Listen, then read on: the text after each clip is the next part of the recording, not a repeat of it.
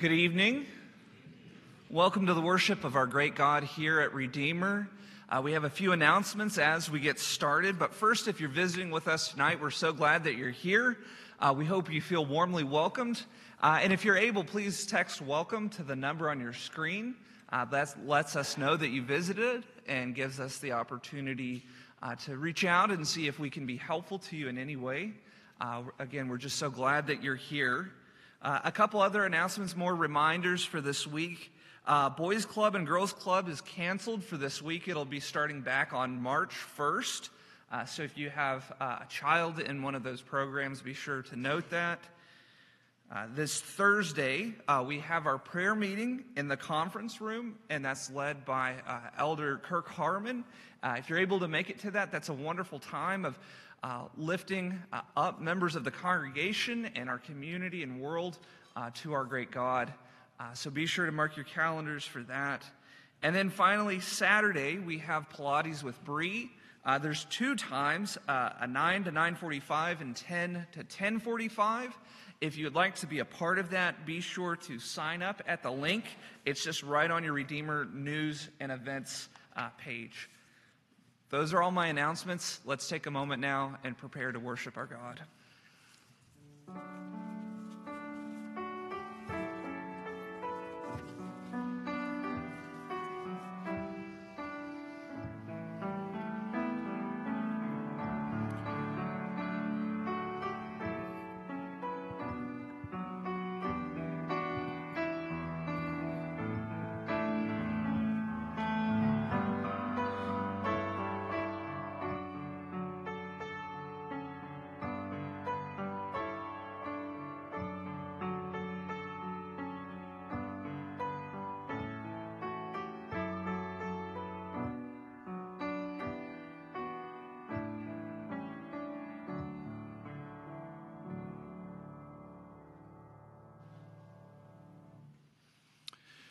Well, in the Bible, whenever it speaks about the God of Israel, it often contrasts God with the gods of the nations. And the gods of the nations were often limited to a specific sphere of influence. You had the God of the sea, the God of the sky, the God of the hills. But again and again, Scripture affirms that the God of Israel had no limitations. He was the God over all creation, over every people, and that all things will worship him. All things will praise him. And our call to worship this evening invites us to join with the rest of creation to offer praise to our God. From Psalm 66, "Shout for joy to God, all the earth. Sing the glory of his name. Give to him glorious praise. Say to God, how awesome are your deeds. So great is your power that your enemies come cringing to you. All the earth worships you and sings praises to you. They sing praises to your name. Come and see what God has done. He is awesome in his deeds toward the children of man." Let's stand and sing to this God. Oh, worship the King.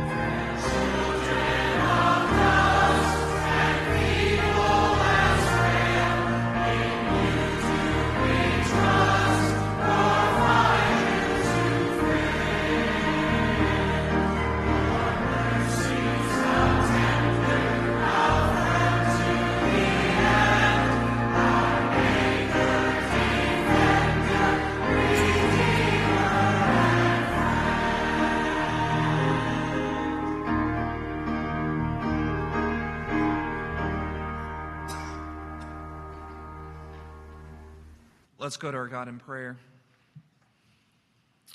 Our great triune God, Father, Son, and Holy Spirit, Lord, you are the great maker and creator of all things, including us. Lord, we owe to you our complete allegiance. You have fashioned us for yourself, that we might offer you praise and glory both now and forever. Lord, we thank you that you have so defended us and protected us. Lord, you guard us on every side. You will not let your children fail, but Lord, you will uphold us with your mighty right hand. Lord, you are our great Redeemer. You have redeemed us from sin. You have redeemed us from misery, Lord. You have bought us at the most precious price. The cost of our sin required the death of your precious Son, Lord. You have made friendship with us, Lord, that we might know you and delight in you and enjoy you both today and forever. And so, Lord, please guide us into a deeper communion with you. May we offer more of ourselves to you. May we find you more pleasing to our souls, Lord, that we might forsake our sin and live to Christ. Lord, we pray all of these things in his name. Amen. Let's continue to worship with Beneath the Cross.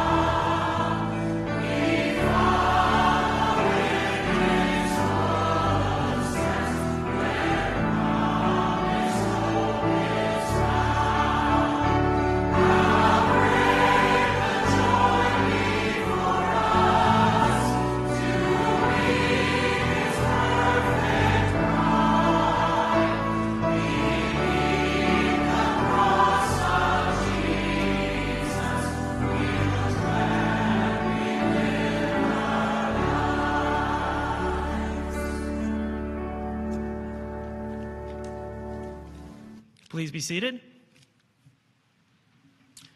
Tonight for our prayer for missions, we're going to be praying for the Purposeful Pathways. The champion is Deborah Benson, so if you're looking for more information about this organization, please feel free to reach out to her. Purposeful Pathways, they exist to assist Haitian youths towards personal independence and Christ-centered service. This mission is accomplished through sponsorships, relational support, and community building. These communities provide discipleship, mentoring, and training for successful transitions. This is accomplished through their Alpha and Omega Church, which is located in the mountains of Haiti, and the Duparc Farm, which is located on the Haitian Peninsula. A couple things to highlight before we take them to prayer. It was brought up to me this morning that just this morning at their church, 6 new members were baptized. And so, it's just such a great rejoice to be able to hear that news, for them to be able to be reaching out to the people in the community. A couple other things. This will probably be the first time I get to pray for a baby goat being born. I've never done that before, but the first baby goat was born on their farm on February 3rd. And so that's a huge benefit for them. And then we also want to bring to prayer for them that donors can be identified and can give so they can continue building homes. There's a great story that's also up on their website. Deborah can also get you more information about being able to rebuild a home. I think the home is 250 square feet is her whole home. And so being able to identify people to be able to help build that house would just be an amazing thing for them. So let's bring them to prayer now. Dear Heavenly Father, we thank you so much for the work of Purposeful Pathways. We thank you for the work that they do in Haiti to be able to bring your gospel to those that need it. We rejoice with them that this morning 6 people were baptized and they were able to give their lives over to you. We ask that you continue to work in their hearts and just let them reach those around them as well to be able to bring more people to Christ. We ask that you be with their administrators. We know that sometimes they can often doubt that their efforts will yield results, and that we confess with them that they have in mind what they have in mind and what we have in our own minds. Our expectations sometimes may not live up to what we think they should be, but ultimately we need to give that over to you and know that what your will is will essentially be accomplished in this world and through their organization. We thank you for a baby goat being born on the farm, and we thank you for the donors that were identified to be able to help fund that project. We ask that you identify those to be able to give to this organization, that they may be able to continue to build homes for those that are in need. And we just ask that you continue to work through Purposeful Pathways and its workers to continue to bring the gospel to those in Haiti. All these things we pray in your Son's name. Amen. Please stand now for our song of thanksgiving for the cause. Christ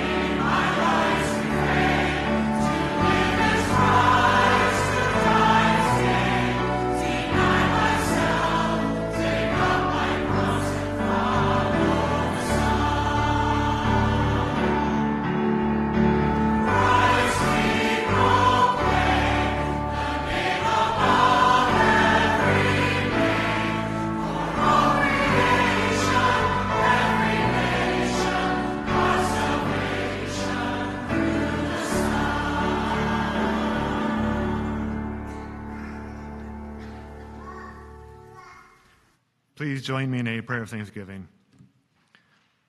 Lord God, we give you thanks for the love that you showed to us, the love that we saw today in the sun and the warm sun this February day, in the food that we ate, and the fellowship we had with family and with fellow believers, in the opportunity to gather here in your house to bring you praise.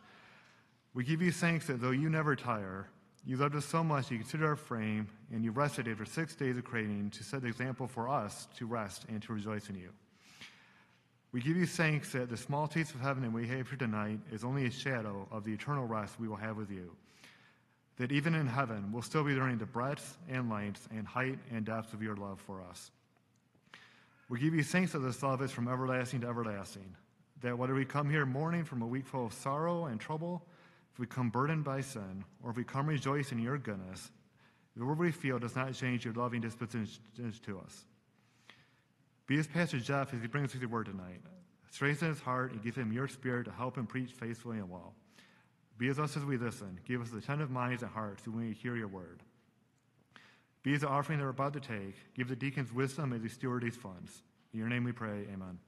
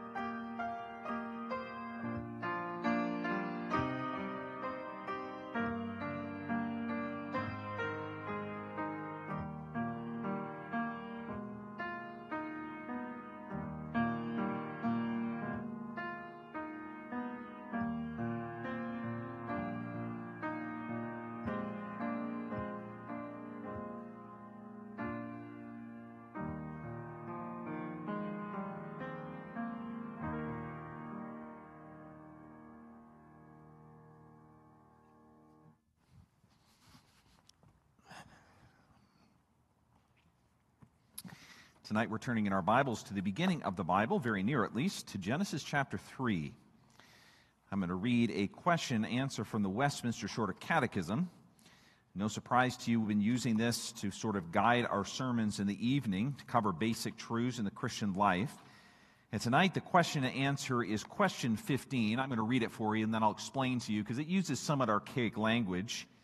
The question is, what was the sin whereby our first parents fell from the estate wherein they were created? By estate, it just means the position. So they were created in a position of righteousness and holiness, perfection. There was nothing wrong in them. There was nothing wrong in the world. And so logically, the question is, well, what happened? Right? How did sin enter the world? And the answer is, the sin whereby our first parents fell from that estate or position wherein they were created was their eating a forbidden fruit. So tonight I want to read that account from Genesis chapter 1, and then we'll talk a bit about what it means for us to, as a human race, have rebelled against God in this eating of the fruit. So it's Genesis chapter 1. I'll be reading the first 19 verses. Hear the word of God. Now the serpent was more crafty than any other beast of the field that the Lord God had made. He said to the woman, Did God actually say, 'You shall not eat of any tree in the garden'?" And the woman said to the serpent, "We may eat of the fruit of the trees in the garden, but God said, 'You shall not eat of the fruit of the tree that is in the midst of the garden, neither shall you touch it, lest you die.' But the serpent said to the woman, 'You will not surely die. For God knows that when you eat of it, your eyes will be opened, and you will be like God, knowing good and evil.' So when the woman saw that the tree was good for food, and that it was a delight to the eyes, and that the tree was to be desired to make one wise, she took of its fruit and ate, and she also gave some to her husband who was with her, and he ate. Then the eyes of both were opened, and they knew that they were naked. And they sewed fig leaves together and made themselves loincloths. And they heard the sound of the Lord God walking in the garden in the cool of the day. And the man and his wife hid themselves from the presence of the Lord God among the trees of the garden. But the Lord God called to the man and said to him, 'Where are you?' And he said, 'I heard the sound of you in the garden, and I was afraid, because I was naked, and I hid myself.' He said, 'Who told you that you were naked? Have you eaten of the tree of which I commanded you not to eat?' The man said, 'The woman whom you gave to be with me, she gave me the fruit of the tree, and I ate.' And the Lord God said to the woman, 'What is this that you have done?' The woman said, 'The serpent deceived me, and I ate.' And the Lord God said to the serpent, 'Because you have done this, cursed are you above all livestock and above all beasts of the field. On your belly you shall go, and dust you shall eat all the days of your life. I will put enmity between you and the woman, and between your offspring and her offspring. He shall bruise your head, and you shall bruise his heel.' To the woman he said, 'I will surely multiply your pain in childbearing.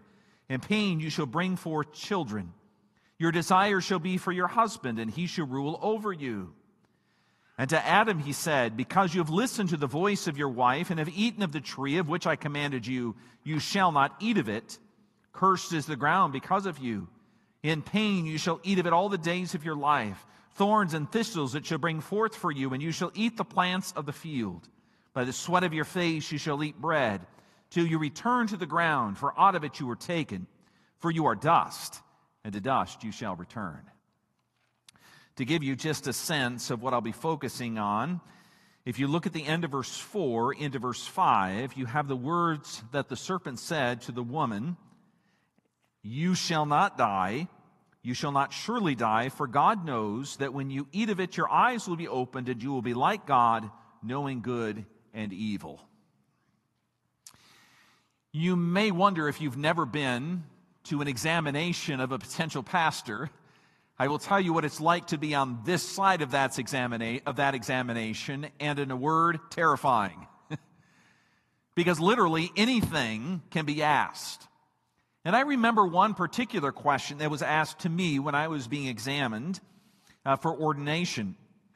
The man who was doing the examination said, "And can you tell us what you know about the devil?" I'm sure I had some sort of answer.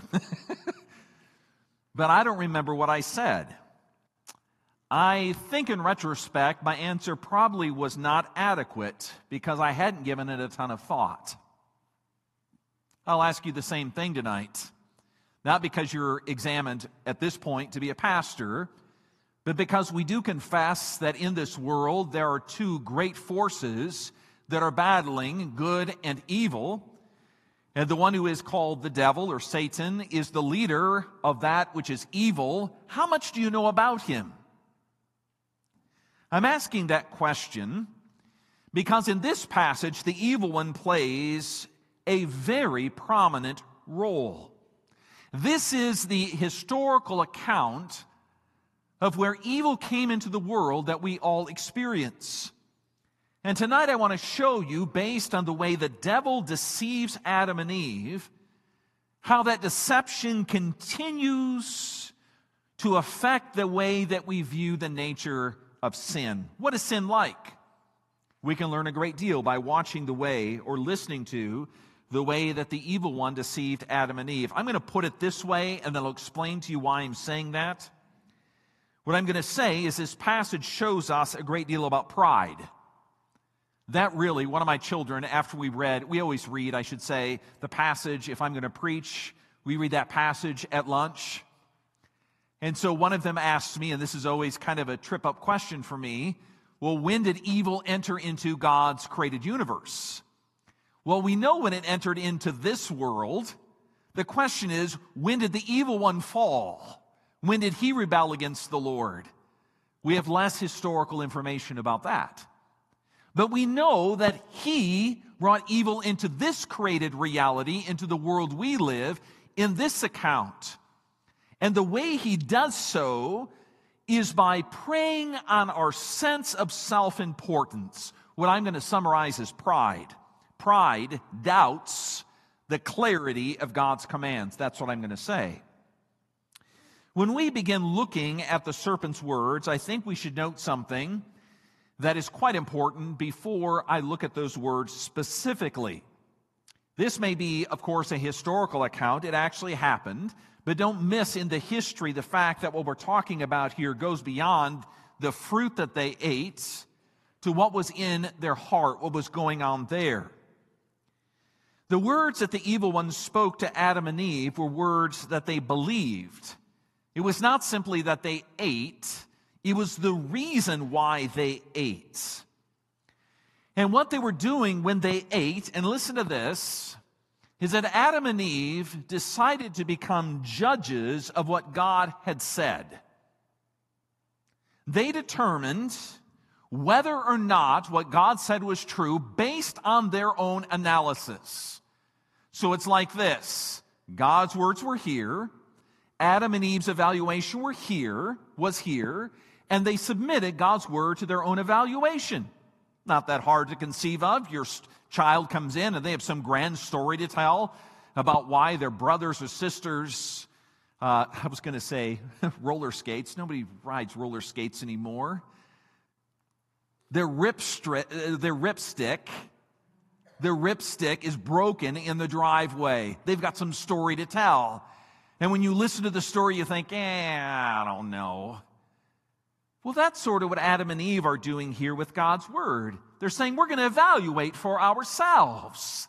We need to know for ourselves. We are in a position of deciding whether or not God's word is to be believed. And it is in that context that we hear the devil's words in verses 4 and 5. There are two things the evil one says to Adam and Eve. Each one is appealing in its own way to what I'm describing as pride. The first thing that the devil does at the end of verse 4 is manipulate the clear command of God. You can read that. I did before, but I'm going to say it again.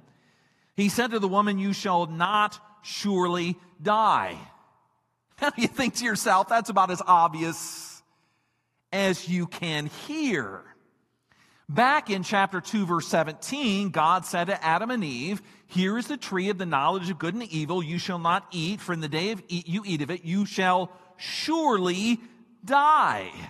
That's what God said in chapter 2, verse 17. Now, the devil is saying here in our text, "You shall not surely die." You can imagine all the trees that were in the Garden of Eden. I don't know how many of them there were, but there was certainly more than this one.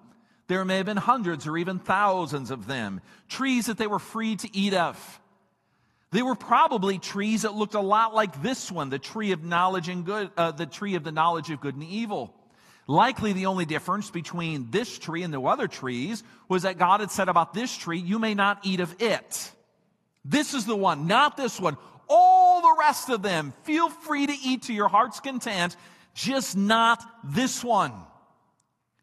And now the devil comes to them and he says, "But listen, when God said not to eat of it, here's the thing. You will surely not die. You surely will not die. That's what I'm telling you. God said one thing, but here's my version of it." There's something very tricky in what the devil says. Both in the ESV as well as the original, it's a little hard to understand exactly what he means to say. There are two options. Let me see if I can explain them to you.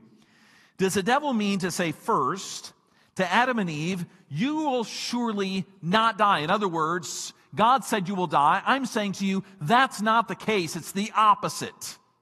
It's most certainly the case you will not die if you eat from this tree. Or is the devil saying, it is not sure if you will die if you eat from this tree? There's a possibility you might die. There's a possibility you might not die. Either way, it's uncertain. Perhaps it is difficult for you to think of the difference between the two. It's a slight variation. And I think the reason the evil one puts his interpretation or his spin on what God said in chapter 2, verse 17, the reason he puts his spin on it in this way is because he is intentionally bringing uncertainty to the way that Adam and Eve understood what God had said. He means to inject ambiguity. Something that would have seemed so obvious, any other tree go ahead and eat it, not this one. The devil says, well, is it really certain whether or not you're going to die if you eat of it? Or, I know that if you eat of it, you won't die. I know that. So just go ahead. Go ahead and eat of it. Let me give you an example of how this kind of ambiguity works. You may have your own routine, if you live with others, about how you check the mailbox each day. So it's usually my thing to do. I drive home after work. I pull up to our mailbox. I open it up. I empty it, bring it into the house with me. Now imagine one day my wife says to me, will you go out and check the mailbox? It's Saturday. I didn't come to work. She says, would you mind going out there and check the mailbox? So because it's cold, I put on my shoes, I put on my coat, I put on my hat, I put on my gloves. I walk out to the mailbox and then come back empty-handed. My wife asked me, was the mailbox empty? I said, no, there was mail in it. She said, then why don't you bring back the mail? And I say, you asked me to check the mail, not to bring it back. You notice the ambiguity. Something that would have appeared very clear can be twisted to become less clear. And what is happening in the moment when Adam and Eve listen to the evil one is the same thing. They hear his words, they begin to doubt whether or not God's word was absolutely clear. They found in the devil's words, you might say, a little margin for their own self-interest, their own selfishness. And instead of taking a command that was plain and straightforward and obeying it in a plain and straightforward way, they listened to a version of that command, and that makes it far less certain, more open, easier to manipulate. To put it in a word, here's the first thing I want you to hear. They massage the commandment of God. When you read this, you might think, well, what are you going to tell us, Pastor? We're not supposed to do that? Well, yes. But I want to show you how easy that is to do in our own lives. Before we fall into some self-righteous condemnation of Adam and Eve, let me show you how this appeals to every one of our hearts. Have you ever taken a clear commandment of God and massaged it to leave room for your own desires?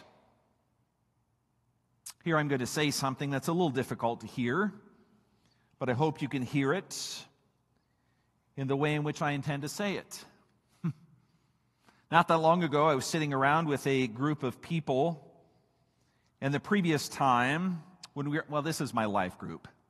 I mean, I can't really just pretend like that's not what happened. This is. The time before, the phone had rung right in the middle of our life group meeting. And I'd ignored it, of course, but very curious about who was calling. It happened to be a friend. And he was calling because my son had agreed to do some brakes for his van. And his wife was worried whether or not my son knew what he was doing. So she called. In fact, he called on the phone to ask. So I called him back. I said, what's going on? He said, my wife wants to know if your son knows what he's doing. So that previous time we met, after I hung up the phone, I said, well, this is what happened. There were some members of our group who were not there on that occasion. So we met again. I thought that was a funny story. Everybody laughed. Let me tell it again. And I did. And I told it not intending to honor my friend's wife, but because I thought the members of my group would find it amusing. You know, Paul says to only speak what is upbuilding and honoring, not to gossip. But can you see how something like that seems so small, in my mind I created margin. It was easy to massage that a little bit, to think to myself, it's really not that bad. It's not that big a deal. In fact, I ran a little exercise. This is the way our life group works. I'm going to hang my head as I say this. We ran down the circle and I asked every one of them, was that gossiping? And it didn't take long before there was a unanimous agreement. It was. You see, it was easy for everyone else to spot. We think we're so clever.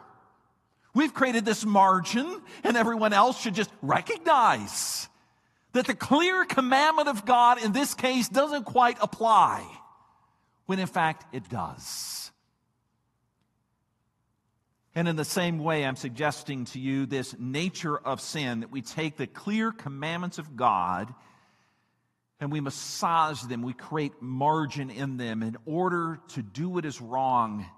It wasn't just an Adam and Eve thing, but that desire to take those commandments and twist them slightly, just a few degrees off course, in order for us to get what we want. Yeah, that's what sin means as it entered into our world. Are you inclined to let the devil take the clear commands of God and massage them in such a way that it fits your sinful desires? And that's the first thing the evil one does at the end of verse 4. Here's the second thing. In verse 5, the evil one says, "For God knows that when you eat of it, your eyes will be opened and you will be like God, knowing good and evil." Here's the second way the evil one tempts Adam and Eve. Again, this is not just about eating a fruit. If you like to think of it an apple, you can. We don't know if it was. It wasn't just the act of eating the fruit. It was what was going on in their heart that caused them, that led them to think in their mind, this is the thing I ought to do. I ought to eat of the thing that God said no. And again, the evil one comes and takes the word of God, clear word of God, and he twists it slightly so that Adam and Eve think, wait a minute. There's room here for what I want to do. But he goes one step further in verse 5. The evil one is crafty. And if Adam and Eve had not been willing to listen to the evil one, the plot had failed. It would have failed. But now he preys in the most devious way on the desire in the heart of Adam and Eve for self-determination. He asks them this question. The devil says, "For God knows that when you eat of it, your eyes will be opened and you will be like God, knowing good and evil." You might say, "Pastor, that's not a question, it's a statement." Oh, it bears a question. The question is, isn't that what you want? Isn't that what you desire? On the one hand, what the devil says is not surprising after all. The tree called the knowledge of good and evil was the knowledge of good and evil. So to eat of it would have brought an understanding of good and evil. But there are two things that are dreadfully wrong with what the devil is suggesting to Adam and Eve, the question he is asking them to answer. First, he begins by telling Adam and Eve that he knows what is in the mind of God, something beyond what God had told them. He says, God knows that if Adam and Eve, the two of you, eat from the tree, then something will happen to you that God has kept for himself.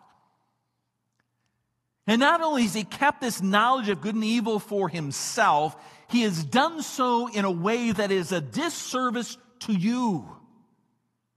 Do you hear what the devil is doing? It is so incredibly devious. The devil is telling Adam and Eve that God, do you hear this? That God himself is selfish. That God is selfish. That the reason that God prevents them from eating from this tree is that he doesn't have their best in mind. Oh, Adam and Eve, don't you want the very best out of life? Those things that are really great. Here it is, knowledge of good and evil. And God is keeping this all for himself. I hate to make it sound trivial, but it reminds me of what happens when a child, for example, has candy. He's like, oh, I get it all. This is the most sinister of all the devil's plots. He's preying on Adam and Eve's selfishness by telling them that God is selfish, that he does not have their best interest in mind, that he keeps all the good things for himself and is not willing to care for them as they deserve. Again, I want to suggest to you tonight that we should not too quickly say to Adam and Eve they were foolish in falling for the devil's plot. Is it not true that we often say in our own hearts that God is not giving us everything we really deserve? That we deserve better, more, and that God is keeping away from us something that we really need and desire? Again, I'm going to tell you about an unnamed man many years ago who was struggling to follow Christ. He was raised, he said, in a Christian home, which meant to him it was a home that was very moral. Some things were right and some things were wrong. I would not say, and he wouldn't say either, it was a home founded on Christ. It was a home founded on good behavior. Do the right thing. That was the creed of the home. Do the right thing. And so this young man grew up, and when he grew up, he thought to himself, I no longer live at home. I wonder why my parents didn't want me to do those things. Maybe they were just not aware of what those things were. In his mind, he thought the God that his parents talked about was simply, as they used to say when I was young, a killjoy. God doesn't want us to have fun. God is the one who keeps us from all those things that would make my life great. And so this young man went out and literally, like Solomon and Ecclesiastes, did all the things that his heart desired, whatever it was. If he was money, he pursued money. If he was pleasure, he pursued pleasure. If he was alcohol, he pursued alcohol. If it was women, he pursued women. And he did all of that until by the time I met him, he was in deep trouble. In fact, he was in prison.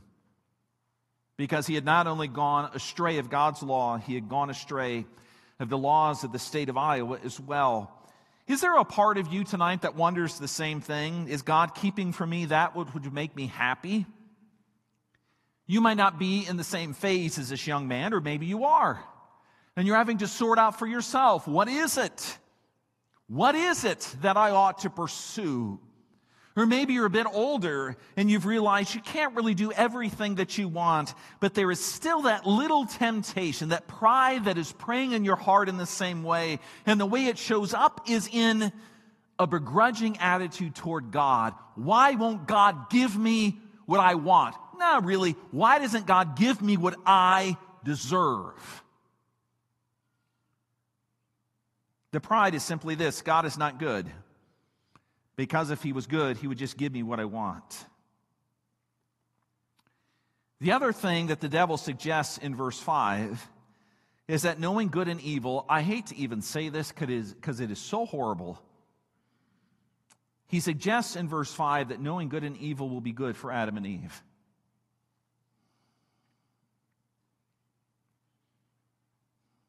Imagine for just a moment the worst thing that you've ever seen. The worst thing you've ever experienced. I'm going to use something that's a little bit detached from my own life. It's really something I've seen more than experienced. Maybe the experience is too much to talk about, but maybe watching something or seeing something's a bit easier. My wife and I have watched movies in the past about World War II, especially the liberation of prison camps.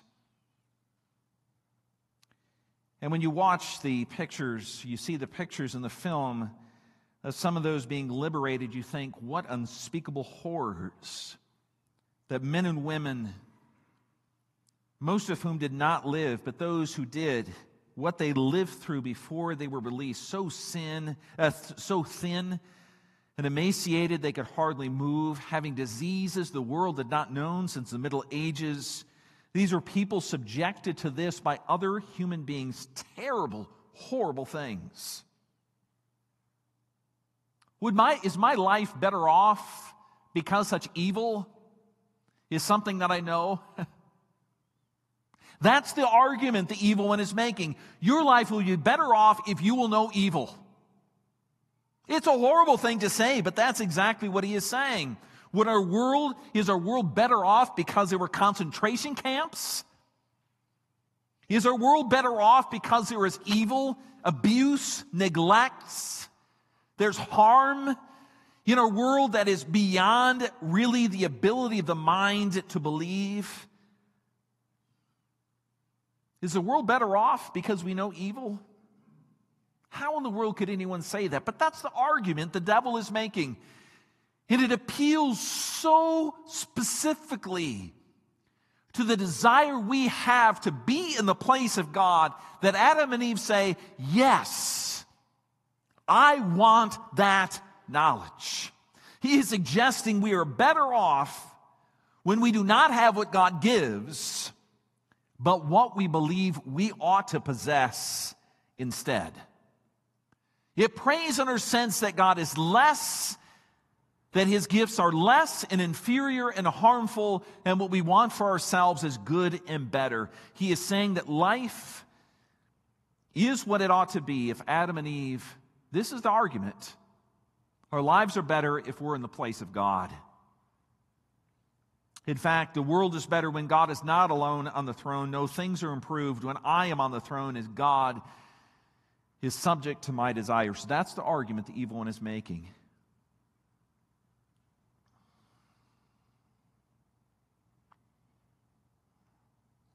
I hope as I've explained that to you tonight, you can see not just what the evil one did in the Garden of Eden many years ago, but the way in which that nature, that selfishness, that pride that led to the original rebellion persists today. Because it continues to. Be honest. That's what John says. If you say that you're not a sinner, you deceive yourself and the truth is not in you. Which sort of leaves us with this. And I don't want to just sort of tack this on to the end because it's really the rest of what happens after Genesis 3. It's most of the story. But because we start in the garden in Genesis 3 with this rebellion, and then the story of God's redemptive purposes comes after that against that setting, within that context, it's very necessary for me to explain how it is that those who have that kind of pride and rebellion can once again be at peace with God. The answer is, as God will say later in this same chapter, God would send his Son into the world in order to destroy the power of evil. That's the simple answer. Let me show you the more nuanced answer. He does that with sincerity. Unlike humanity that's looking for a way to manipulate God's commands to find an opening for us to do it our own way, Jesus said very simply, my food is to do the will of my Father who sent me and to accomplish his purposes. That's all Jesus ever did. We read that this morning from John chapter 5. I only do what my Father tells me. We're the same. We're on the same page. Jesus was not looking for margin, manipulation. He wasn't looking to massage the commandments of God. He was wholeheartedly in obedience to his Father. Why? Because you're not. And when you're honest with your own heart and you say, I tend to try to find a way out and fool everybody into thinking I'm really doing okay, God's not fooled. And because he's honest about our sin, he also sent his Son into the world, a perfectly obedient Son, so that you, through faith in him, can have a righteousness that is perfect. Jesus did not see the commandments of God to be avoided, to be lived on the edge of, to sort of manipulate if possible. He believed the Word of God fully and obeyed the commandments of God. The other thing that I want to direct your attention to goes at the very heart of the way in which the evil one preyed on Adam and Eve. It is that sense that Adam and Eve believed, as most human beings do, that we're better off if we could do it our own way. And this perfectly obedient Savior, this second Adam, speaks in Matthew chapter 16, familiar words perhaps to many of us, where it says, "And Jesus told his disciples, if anyone would come after me, let him deny himself and take up his cross and follow me." Now maybe you've never thought of that as a reversal, a call to the reversal of what happened in the Garden of Eden. Not to exalt yourself, but to deny yourself. Not to seek your own pleasure, but to do what God calls you to, even in suffering. Not to abandon God, but to follow Him. Jesus is saying, if you will believe in me and follow me, you will undo, that is, you will walk in the undoing of what happened in the garden. He says, for whoever would save his life, if I could just encapsulate this whole sermon, I would put it this way. Adam and Eve in the Garden of Eden sought to save their lives. You say, but their lives weren't lost. Oh, but they believed their lives would be better if they did what they believed rather than what God said. That's a sort of saving. I need to preserve something good. I need to have it on my own. And Jesus says, whoever would save his life, what do we have to do instead? Do you know the answer? Whoever would save his life must lose it. But whoever will lose his life for my sake will find it. That is the great gospel undoing of the fall in the Garden of Eden. Not to say to our God, I will do it my own way, thank you so much. Why can't I have what I want? But to say, I will receive from my Savior his perfect obedience, and I'm willing to give up myself in every respect, deny myself in order to follow my Savior. And here's the wonderful thing. Jesus follows it by saying, for what will it profit a man if he gains the whole world and forfeits its soul? Or what shall a man give in return for his soul? For the Son of Man is coming with his angels in the glory of his Father, and he will repay each person according to what he has done. Truly I say to you, there are some standing here who will not taste death, and still they see the Son of Man coming in his kingdom. The glory that God has for you, my friend, is more. I know this would be hard to believe. The glory that God has for you is more than what your heart imagines. It is. His love for you is greater than the love you have for yourself. And when the pride, the desire for us, for me grabbing onto, I need it, I have to hold on to it. If I don't take it for myself, no one will give me what I need and deserve, is essentially the lie of the evil one in Genesis chapter 3.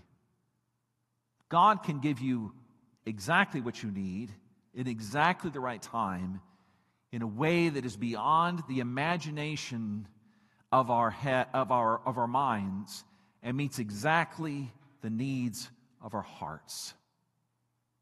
And he does so in Jesus Christ. Would you join me in prayer? Father, in this true story in the book of Genesis, the rebellion that Adam and Eve undertook against their God was in their own minds, in their own self-interest. It was better for them. And Lord, we confess tonight that often the decisions we make are for the same reason. We believe they are in our self-interest. But Jesus says to deny ourselves, to take up our cross and follow Him, to follow Him into the way of the kingdom. It requires us to give up ourselves and to believe that God's care for us is better. It is more wonderful. It is exactly what we need. We pray that you would keep the lies that the evil one speaks into our hearts, that you would keep those lies from penetrating deep within those hearts.